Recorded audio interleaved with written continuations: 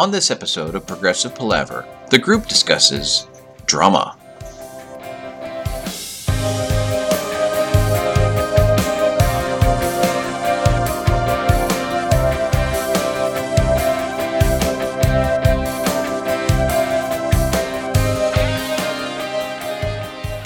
Hi, and welcome to Progressive Palaver, a group of lifelong friends and appreciators of music discussing the greatest progressive rock bands, album by album.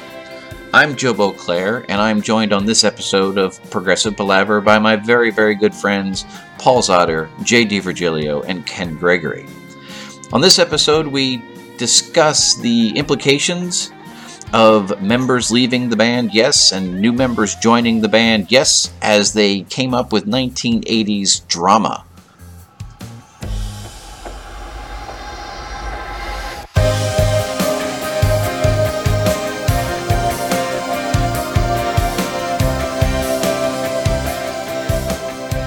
So this brings us to Drama. Drama was released in 1980. It was produced by Yes and Eddie Offord. He came back into the fold. Was released on Atlantic. The band lineup, significant change here, obviously. Trevor Horn now takes over lead vocals. Chris Squire, Steve Howe, Jeff Downs is now your keyboardist, and Alan White is your drummer. The blurb is as follows. Drama is the 10th studio album by the English rock band Yes, released on 18 August 1980 by Atlantic Records. It is their only album to feature Trevor Horn as lead vocalist, following the departure of Jon Anderson and Rick Wakeman in March 1980 after unsuccessful recording sessions for a new album in Paris and London. Horn was joined by keyboardist Jeff Downs, his partner in the new wave band The Buggles. Drama was recorded in a short amount of time as a tour was already booked prior to the change in personnel. It marked a departure in the band's musical direction, with songs more accessible and aggressive and featuring the use of modern keyboards and a vocoder. Drama was released to a mostly positive critical reception, with most welcoming the band's new sound. The album peaked at number 2 in the UK and number 18 in the US, though it became their first album since 1971 not to reach gold certification by the RIAA. Into the Lens was released as the album's sole single. Yes toured the album with a 1980 tour of North America and the UK, and were met with some negative reactions during the UK leg over the new lineup change. Yes disbanded at its conclusion. Horn ventured into producing. Howe and Downs co-formed Asia, and Squire and White formed Cinema with Trevor Rabin, which led to a reformed Yes in 1982. The album was remastered in 2004 with previously unreleased bonus tracks. Yes performed Drama in its entirety for the first time on their 2016 European tour. Lot going on there. One of the things that I came across, and it's sort of alluded to there, Jon Anderson and Rick Wakeman apparently left Yes in March of 1980. Trevor Horn and Jeff Downs joined the band and started recording in April of 1980. These guys didn't mess around. I mean, it's amazing. You know, all these personnel changes, and it always happened like that. So when you guys hear Trevor Horn singing, is it like Van Hagar? But when you listen to it, you know, there's a lot more of Chris Squire vocal in the mix on Drama, and I think that was mainly to sort of ease the transition and mask it a little bit. To make it feel, you know, a little bit more continuous than it otherwise would. That's sort of what I think of every time I hear this album. It's also timbre. I mean, Anderson cuts through the mix, and Squire in his own way cuts through the mix. and they had a very special blend. So you switch up the lead singer and you get somebody with a very smooth voice, really. What you mean when you say, is it like Van Hagar? Because I never had a problem with the Van Hagar, per se. I always enjoyed the Sammy Hagar stuff of Van Halen. I always thought it was very different than, the David Lee Roth stuff. But, and I guess it is for me, because I've always listened to Drama just like this anomaly. It's just a different album. It's like all of that wanking and frustration that maybe Steve Howe felt throughout going for the one and Don't Kill the Whale finally got to come out and just a balls out, rock, progressive, rhythmically strong, guitar oriented type of album. And I feel like that's very different than what we heard before with Yes. And Trevor Horn, along with Chris Squire singing like all the lines in harmonies together, it just kind of fit together nicely. I can't imagine poor Trevor Horn trying to sing all of John Anderson's parts live, though. I've seen videos of him pretty much saying that he hated it. I think Chris just wanted someone who could sing Roundabout Live so they could make some money on a tour, and everything else was just icing on the cake. Yeah. At some level, these guys have to make a living. And Trevor would have been in his head voice doing most of those songs. So, of course, if you're singing in head voice for 2 hours, you just start, it's hard. It's more difficult. Where those lines for John Anderson was, right in his sweet spot. So, yeah, it would have been a hell of a lot of work for Trevor. I was asking the question from kind of like the perspective of, did it sound blasphemous? Like, with Van Halen, all those albums with Dave, it was so much a part of the character of Van Halen. And then for Sammy Hagar to come along, who was serious as a vocalist, he was good in his own right. And the music, like you said, that they made together was decent, I thought, but it didn't seem like Van Halen. I don't know. As I approached Van Halen from a purist sense, I was wondering if true Yes fans approach it from a purist sense, and it's kind of blasphemous to have a new lead singer come in and try and do similar music. Yeah. Yeah, that's a great point, Jay, because when I was learning about Yes in high school and college, Drama was really the last thing that interested me, and it probably was because of, and it really shouldn't have been, because some of the tracks are just rocking. But I think a lot of it was because John Anderson wasn't the singer. But now in my old age, I'm much more open-minded to things like that. So very, very.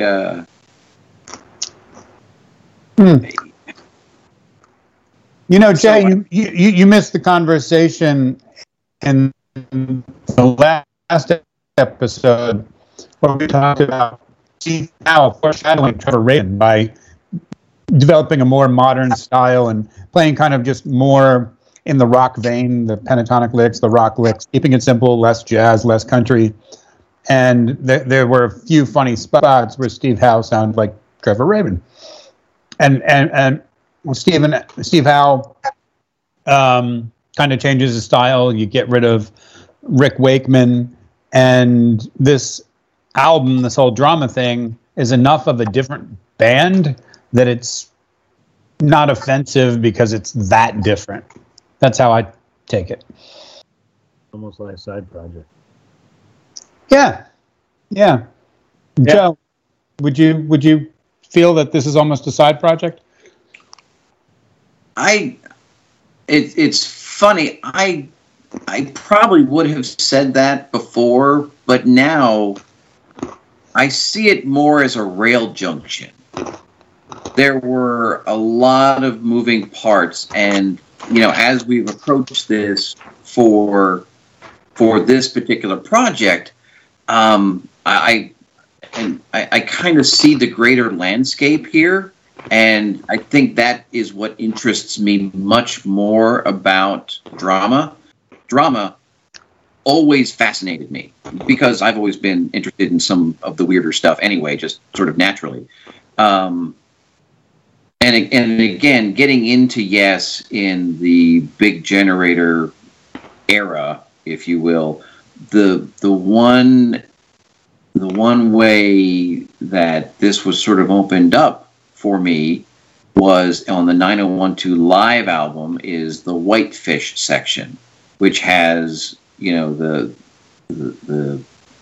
riff from Tempest Fugit, and it was like, that kicks ass. What is that? And you start digging around and you find out, oh, it's this from this song on Drama. And of course Tempest Fugit has sort of the hook that it's got the little yes yes bit to it. So oh, here you go, you've got this rockin' song which is sort of unlike Yes. And again, at that point, rocking out was all that was really important to me. And there was just a lot that sort of drew me in to Drama. And so when I picked it up, I was instantly hooked. Just loved it, to the point where in my little fantasy world, my would-be band was recorded under the name of White Car, because here was like the ultimate anti-Yes song. It's 2 minutes long. It's not 22 minutes, it's 2 minutes. And it's still awesome. I love it. I love where it takes me. And so, yeah, Drama is different. Drama isn't like everything else. And I was able to get into that and still feel good about myself. I didn't feel like I was being a bad Yes fan or anything else. I just liked what it was. In the beginning of this Yes section, it may have even been in the beginning of Marillion, I don't know. I don't recall. Tom at one point, made the comment, and other people have said it, and Yes themselves have said it, that 90125 and bringing Trevor in and, Owner of a Lonely Heart was the thing that kept Yes relevant into the 80s and allowed Yes to continue to be, what they were. This album and bringing in Jeff and Trevor, two guys from an electronic new wave band, was really an attempt to do the same thing. This album really could have redefined what Yes was. I don't know what the impetus was for Jeff and Steve to go off and form Asia at that particular point. But, to me, I view this very much similar to Genesis's Calling All Stations, in that, you bring a new singer in, it changes the whole flavor of things, but of course that never went anywhere. The interesting thing here is, you've got so many lines coming into Drama. You've got, the entire Yes lineage, and certainly there are parts of, I think, more going for the one that feed in to this, maybe more so than Tormato. But you also have, the Buggles portion coming in. And one of the things that I did in preparation for this was I listened to, and yes, I actually own both Buggles CDs. I'm one of like 4 people in the world probably who do. But when you think about the Buggles, Video Killed the Radio Star, first video on MTV, isn't that cute? And it has sort of that dystopian, angsty, anti-techno feel, in terms of the lyrics, and it can be sing-songy at times. But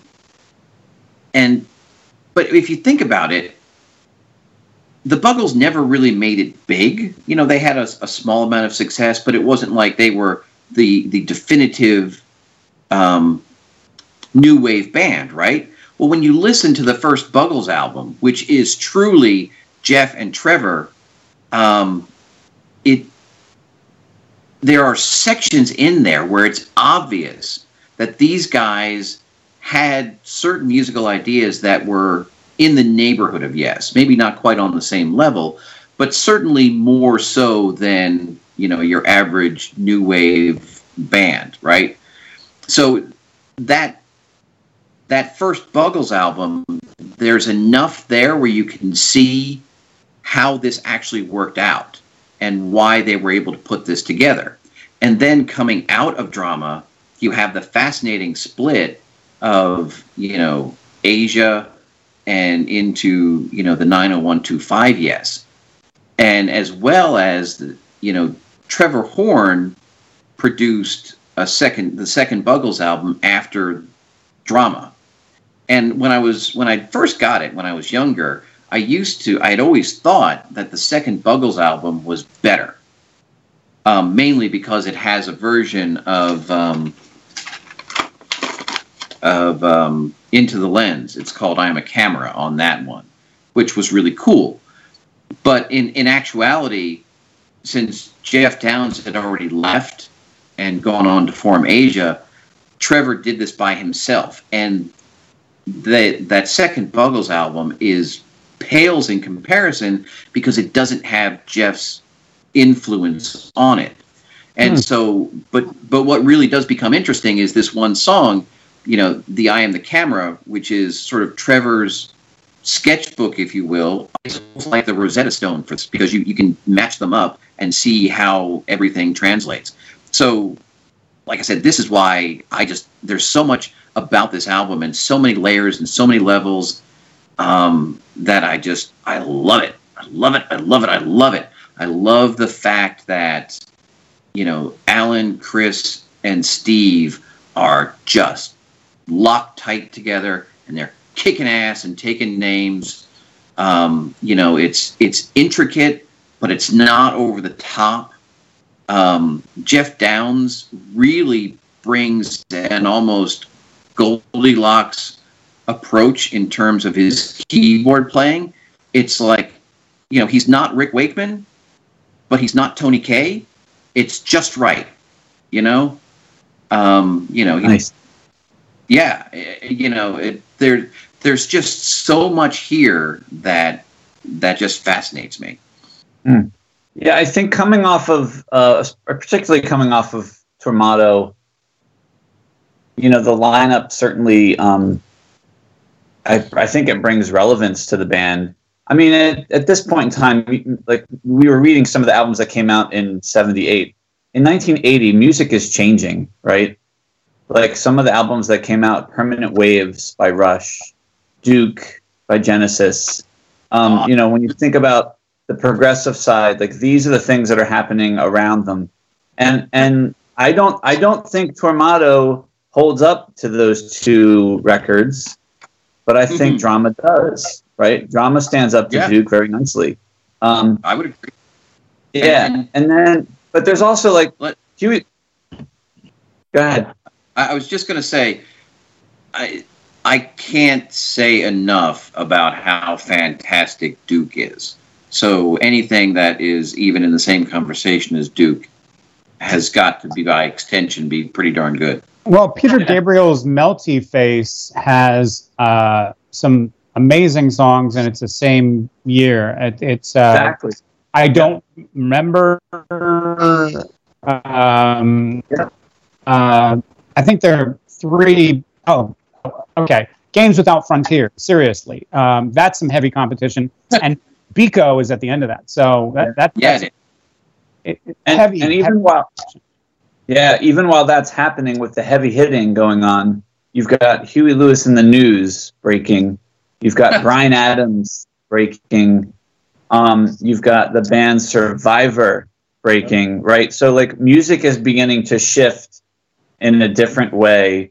Def Leppard releases On Through the Night. I loved On Through the Night, and I thought it just didn't get enough attention, but they made up for it. But it was their first album, and that's kind of, I think, the point is the music is changing here, and they are, for once, in this era, yes, is sort of trying to keep up with what's happening. And then, like, I think later in this year, the Ace of Spades was released by Motorhead. So yeah, music is changing, and so there's another interesting aspect of this that I stumbled across in preparation for this that really just resonated with me personally, and that is the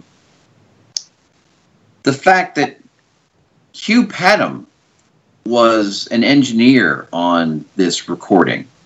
Now, again, yes, and Eddie Offord were the producers, but I guess Hugh was just getting his start. Now, apparently, according to the wikis, among his other things, and Hugh Padgham shows up in a lot of the things that really spoke to me when I was younger. But Hugh apparently is credited with creating the gated drum sound. Really? And yeah. So Yeah. he went on to win 4 Grammys. He won Album and Producer of the Year for No Jacket Required in 1985. He won Record of the Year for Another Day in Paradise in 89. And he won the Best Engineered Album Non-Classical for 10 Summoner's Tales in 93. He was also nominated, although he didn't win, in 1983 for Synchronicity for Album of the Year, Every Breath You Take for Record of the Year that year. In 1991, he was nominated for Album of the Year, Producer of the Year, and Best Engineered Recording for Phil's But Seriously. In 1994, he was nominated for Album of the Year, Record of the Year, and Producer of the Year for 10 Summoner's Tales and If I Ever Lose My Faith in You. And he was nominated for Best Pop Album in 97 for Mercury Falling. Bands that Hugh has worked with, either as a producer or engineer, include 311, the Bee Gees, David Bowie, Kate Bush, Phil Collins, Susanna Vega, Julian Cope, Sheryl Crow, The Fix, which is where I first found him, Peter Gabriel. He was the engineer on the third album in 1980. Genesis, Hall & Oates, Elton John, Paul McCartney, Mike and the Mechanics, Psychedelic Furs, Split Enz, Sting, Brian Wilson, XTC, and Frank Zappa. So, wow, legit. It's amazing when these little sort of threads show up and you start pulling and you're like, holy crap. So I just thought that was something else that was cool.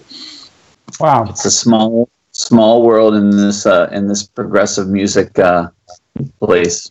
I will say, now that you bring up the drums and the gated verb, drama is normal.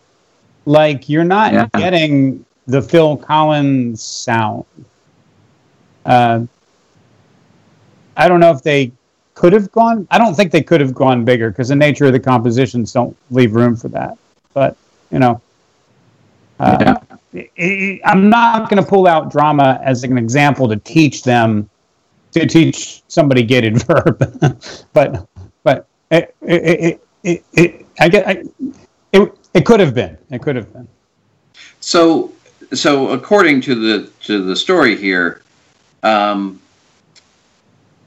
so Padgham is credited with creating the gated drum sound used so prominently on Phil Collins' single "In the Air Tonight," and which became the template for much of the recorded pop drum sound of the 1980s. The effect is believed to have first been used on the 1983 self-titled solo album by Peter Gabriel, which Padgham engineered and on which Collins played. Exactly. Yeah. There you go. So yeah, he didn't use it apparently for drama, but it was right around that time when he came up with it.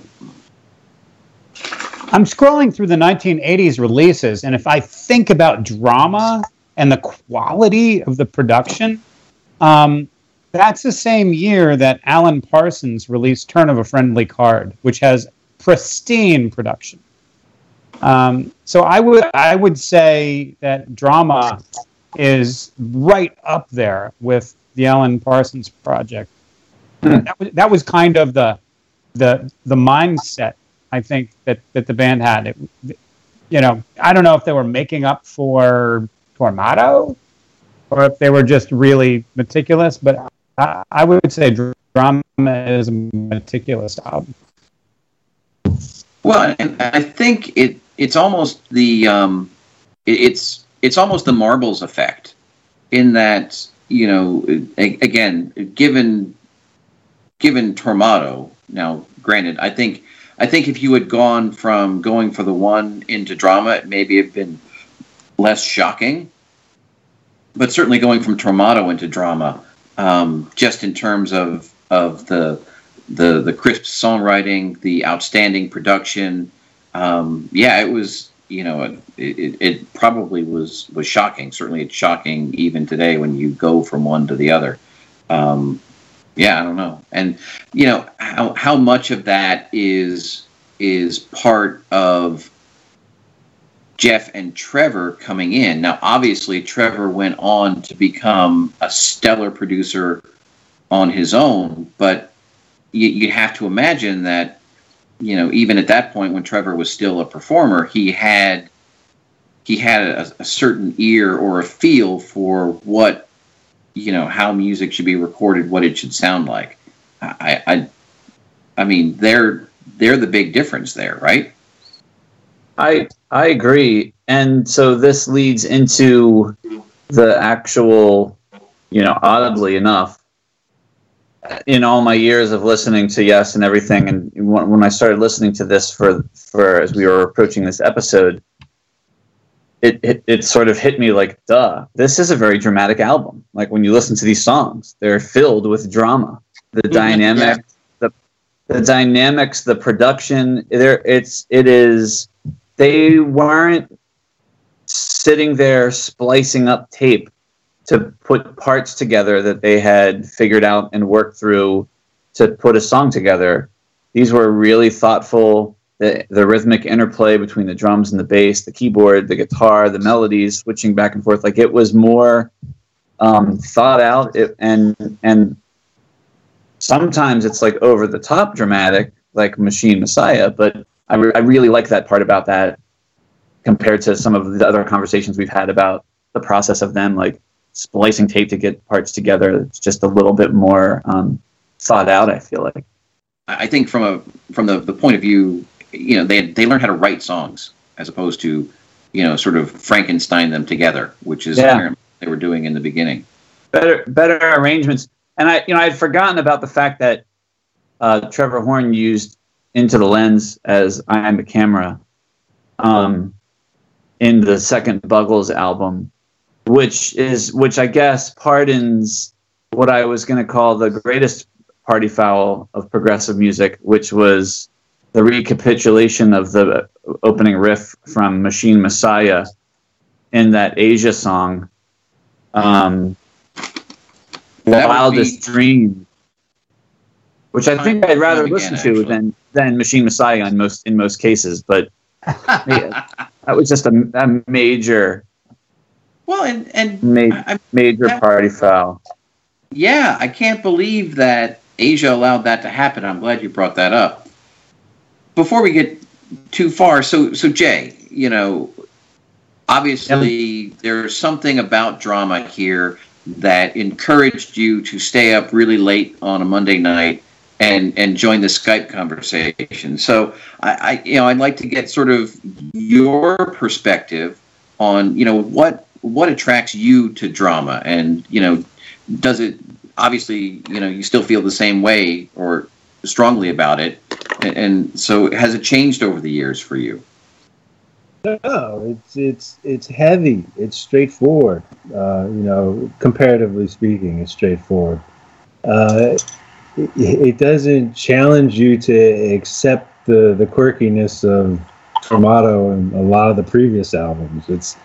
It's so much more palatable than previous stuff. I happen to love the vocals and. But particularly, like you're saying, the bass and the drums together, like the fills on Machine Messiah, the drum part in where is it? It's all good. It's Alan White. It's probably his peak. I'm sorry, I'm trying to read through my notes here. Oh, Into the Lens has that beat in the beginning that I would love, I'd love to just fool around with, even though it's pretty simple after a little while, but, it's just enough, to be different and enjoyable. And I guess that's how I would summarize this album. It's still Yes to the degree that it's not the Buggles, it's not the straightforward pop that we were hearing in the 80s, but it's not like the previous Yes albums, which were just too out there for me to enjoy. So that's where I'd put it. Is this drum light on the cymbals like I think it is? Like the whole production. Like the cymbals are pretty much choked back in the mix, right? I'm cheating because I'm listening to some tracks right now, but yeah. I think so. Stark about this. It just sounds like one of the albums where Alan White's cymbals are very much under control, and that's probably true for all bands in the '80s. Some cymbals were highly compressed, but I think it's awesome because it. Like you said, the toms and whatnot in the beginning of Into the Lens, it just makes it that more powerful. The bass entry of Into the Lens, I got it. Just this part. Exactly. That's so badass, and we haven't really heard that kind of stuff in a long time. From Yes. If you want to talk badass, play the beginning of Does It Really Happen? Yeah, that's another one too. This is fun.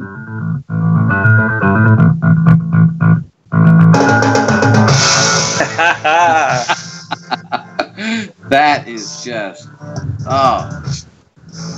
it's yeah. Yep. That stuff's heavy. That's really heavy. And I don't think of Yes as being that heavy previously. Well, and that's the funny thing that pops up occasionally as we've gone through these Yes albums. It's like you lose sight of the fact that progressive rock is still rock and roll, and every once in a while they'll pull their balls out and go crazy. Mm-hmm. Mm-hmm. Yeah. So Jay, what is your favorite track? Do you have a favorite track from this album? Yeah, Machine Messiah. I love it. I can't get it. And then probably Does It Really Happen? Although that gets very straightforward, after the rockin' intro. But yeah, I mean, would you call it overdramatic or melodramatic? I love it though. It's just so heavy. And the wiki page says they wrote it in one day. Yeah, can you imagine? I don't know. You put something together like that in one day. That's pretty cool. Yeah. About this, some of the stuff on this album is that like I hear some Pink Floyd and Machine Messiah. I think it's hard not to because they're doing some E minor stuff there, and it gets really mellow with the acoustics. And then I think I want to say I can't remember offhand now whether it's Does It Really Happen or Run Through the Light, but I really feel like it reminds me of stuff off of Abacab. Some of the progressions in there. So there's just this really cool kind of vibe that they have that they're, I feel like they're stretching themselves in places they've never gone before. It's it's a lot of fun. It's a lot of fun. Yeah, I think it's fun because it's more straightforward. You know, more carefree that way. My opinion. You know, I like how you said, Jay, we're not challenged with any quirkiness. That's what I think of when I think of Yes, as being challenged mentally by all the different systems and the weirdness of it all. So for some reason, I was able to put that on hold for Tormato. I don't know why. Yeah, it's funny because in Tormato you were reveling in the absurdity of some of the stuff. Yeah, that's literally what I like about it. A lot of times, I don't know. You know, I'm listening to Tempest Fugit now, and if you just took that and recorded it somewhere at the end of Tormato, but did a crappy mix, it would fit. Because Tempest Fugit is it's kind of schizophrenic. It's all over the place. It's got different things popping out of it. It's just that it's under wraps. It's like very well mixed and engineered and executed. Well, it's got that hook, which you can't get away from. Mm-hmm. So Paul, when we had first sort of mapped out doing this episode, you were all hot and bothered and excited to talk about the relationship between this album and the first Asia album. Is there anything there that still holds something for you, or? Mostly just the whole Machine Messiah, Wildest Dreams connection, if you will. I apologize if I came across hot and bothered about that. I think I just. I know. So I felt like, okay, I'm sorry, I know what you mean. Yeah, so I just felt, to me, like when you get to the end of Drama, stylistically, it just makes so much more sense to go listen to the first Asia album than it does to go listen to 90125. It's so different. And it's such a departure from everything before. It's a new era, literally, of Yes, where, if you take the arc of what's happening rhythmically and guitar-wise and keyboard-wise, the album Asia is a much more smooth transition. And and there's this YouTube video of the progressive rock family tree or whatever. Steve Howe talks about, when they finished Drama, they finished the tour, basically Chris and Alan were like, okay, we're out of here. And they took off. Trevor didn't want to keep going. And Steve Howe talked about how he and Jeff were basically like, okay, we've got Yes, we can do whatever we want. And they were like, yeah, we're not going to do anything. We're going to go form Asia. But I think musically, it makes a much more smooth transition. And that's the only reason why I was bringing that up. I thought it would make more sense to have an episode about Asia's first album rather than continuing on with Yes. Obviously, well, maybe it's not obvious, but I was much more into Asia, the first album, than I was into Drama for many, many, many years. And so it never even occurred to me that the theme from Machine Messiah recapitulated in Wildest Dreams until this go around, seriously. So I just think that's funny. Like, I would love to have been a fly in the room for them to decide, well, let's, and Jay, to your point, it's one of the hallmark songs on this album, right? It is. And even I saw an interview with Steve Howe talking about when Yes was touring and doing Drama the whole album live. One of the things he said he loved about it so much was they get to play Machine Messiah. So for such a song that's endeared to so many people and in the members of the band, I mean, I guess that maybe that's why they decided to move on with it. I don't know. It just seemed like a strange choice to redo that. Yeah, so I think that was my only point, was that the arc of music seemed to transition better into Asia from this than any future Yes, for sure.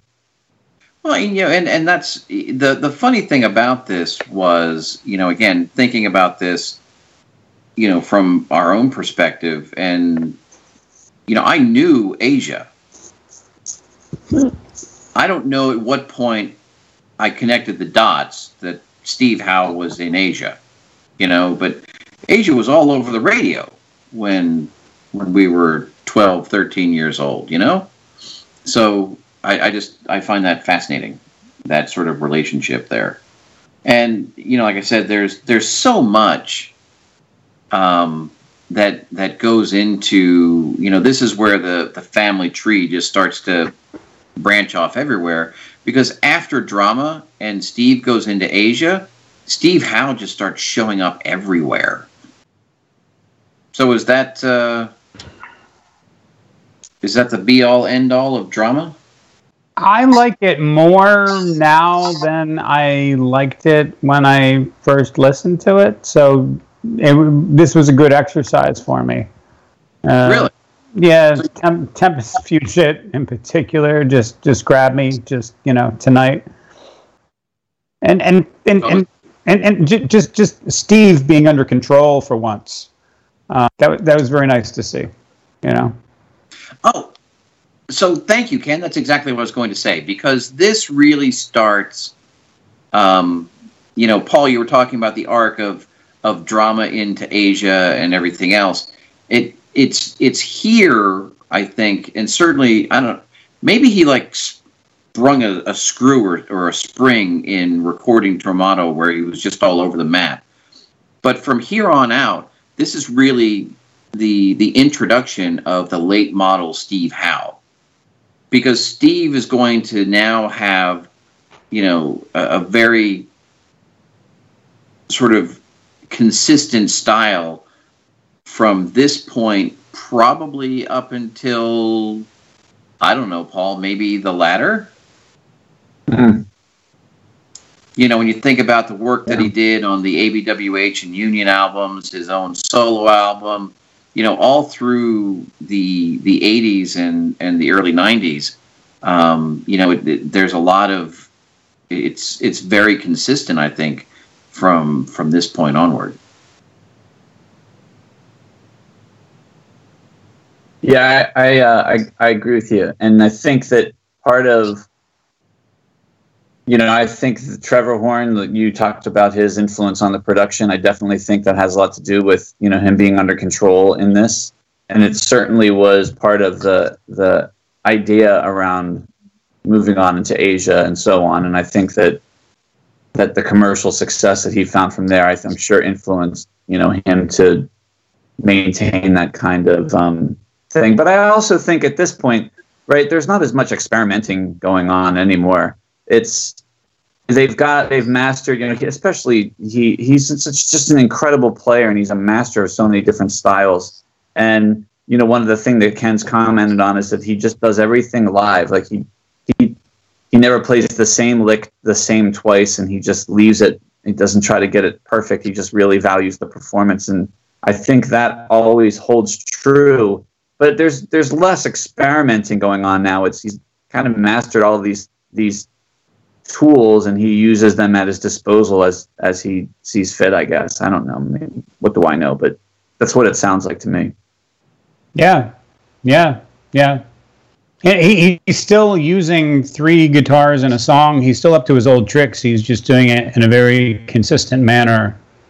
And yeah, I like that. It's the late model Steve. Thanks, Joe. Is it maturity, or is it slowing down? You think it's a sign of maturity? It's all that. I mean, it's a business. He's a pro. Well, and yeah, I think we've kind of touched on the fact that Steve Howe again ends up playing with a lot of different people, and everyone who plays with Steve seems to like him. and he went from this to GTR to ABWH back to Yes, and he's all over the place. And even the current lineup of Yes, they've been touring pretty much nonstop for, I don't know what, the last 7-8 years, I guess. I mean, the guy just wants to go all out. He can't seem to stop himself. When, I forget what year it was, I was still married, so it must have been, early 2000s, mid 2000s, something like that. Whatever year that the original Asia got back together.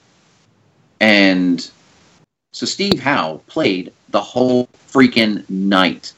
He did the whole Asia set, and he came right out and he did the whole Yes set. And, for any of you who've seen Yes perform with Steve Howe,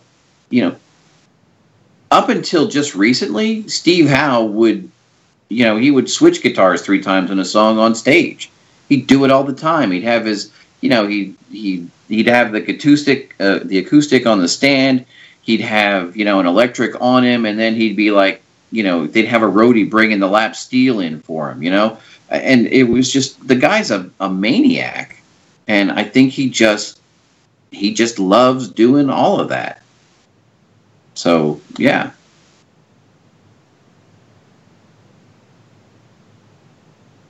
Wow, I was just streaming. Trevor Horn is wonderful, but he was forced to sing so many songs out of his range on this tour. I was just wondering, what happened when they wrapped up Drama, went out on the road, and I think Trevor and Chris just beat their voices silly, just trying to make a convincing vocal performance on that tour. But man, if they just could have done Drama without doing all the hits, they would have been fine. Right. Well, that would have been something to see. Now, I did see last August, I believe it was, when I saw Yes in Las Vegas. They performed Drama and half of Tales from Topographic Oceans. And part of it was Alan White wasn't on that tour. Alan had back surgery last year, and they had some literal schmo filling in. I'm sure we could figure out who the guy was. He wasn't. What? Literal schmo. He was pretty rough. He wasn't Alan White, I'll tell you that. And so, there was something of, it didn't translate into the live setting very well.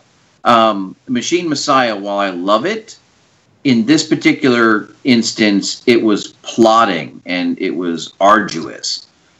And that was sort of true of the whole album. It was kind of weird. But I honestly don't know, because there were a lot of different things going on that night. There was this drummer who just, he wasn't very good. He didn't seem in sync. And he wasn't nearly as accomplished, I think, as Alan. So that sort of distracted me. It was, the second tour where I had to put up with Billy Sherwood, and Billy Sherwood live just, I can't. I really try. And really? I have to give him credit, because, again, in terms of playing the notes, he does it all.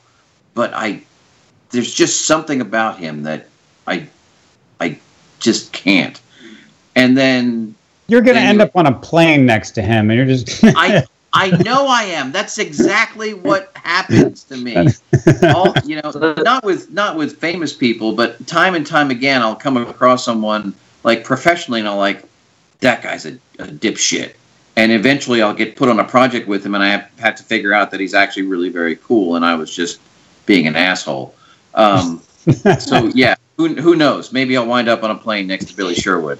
And so John Davidson is the singer. So and it was an outdoor thing, and I guess it was because it was Las Vegas and there was a very casual crowd, and it was just difficult to get into the whole thing, which was a shame because I love drama so much and I kind of wanted, something more. So I don't know what to make of that, but I have seen it performed live, and there are parts of it that I like and parts of it that I don't like.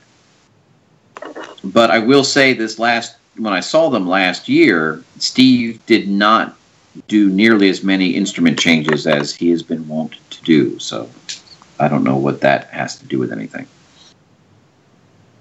So the literal, what did you call him? Literal schmo? Yes. His name's Jay Shellen. This guy, And yes, he has a long history of working with none other than Billy Sherwood.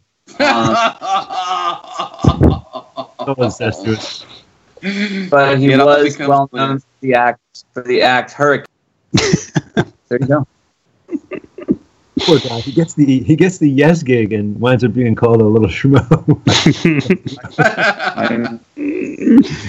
Oh man, I don't even think of Asia as having drummers. Are you sure? What? Wasn't Carl Palmer the drummer in Asia? Yeah, Carl Palmer. Yeah, I thought it was a machine. I'm sorry. Oh, ouch! Damn. It's 80. It's 82.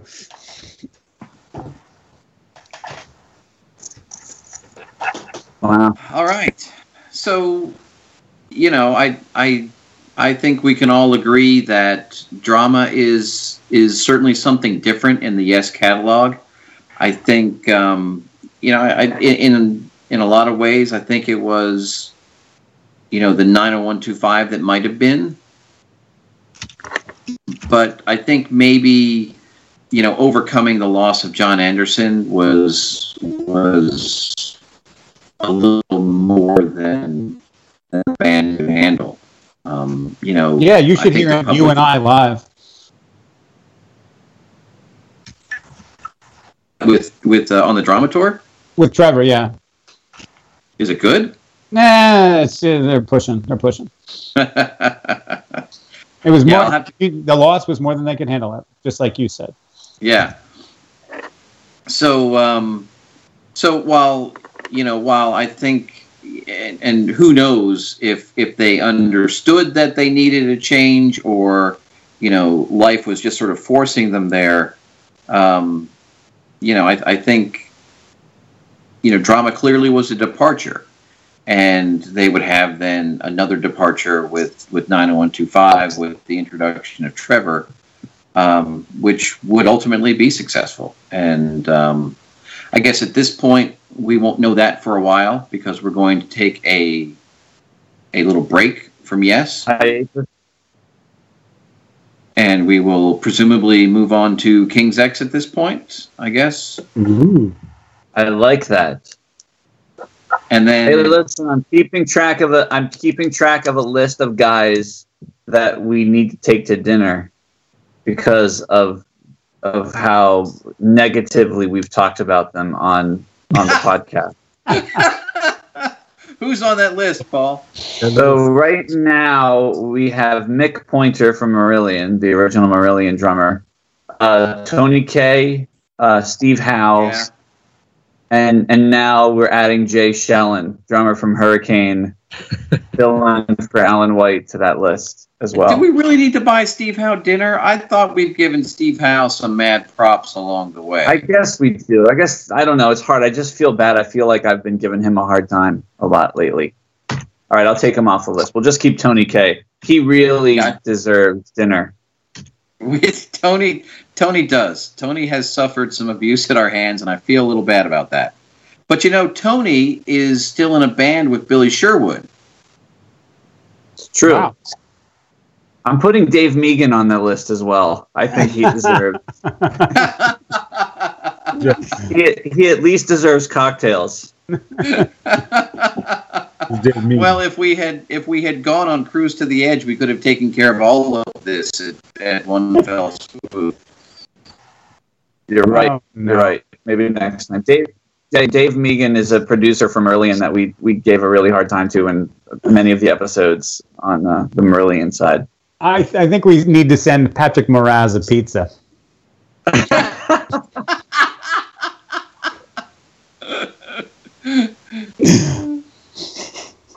That's awesome. All right. We need to maybe we can have a note on the Facebook page where we keep our list of people that we've been unnecessarily mean to. I don't know. Okay, but I certainly I was excited, obviously, to get to drama. I don't know if you guys picked up on my excitement or how I feel about this album. Absolutely. Yes, we do. And Nice. Just like to say that tonight was beautiful, amazing, wonderful, extraordinary, and beautiful. And beautiful. Well said, Jay. Well said. All right, let's leave it at that. I'm hitting the button. All right. Rock and roll, guys. Rock.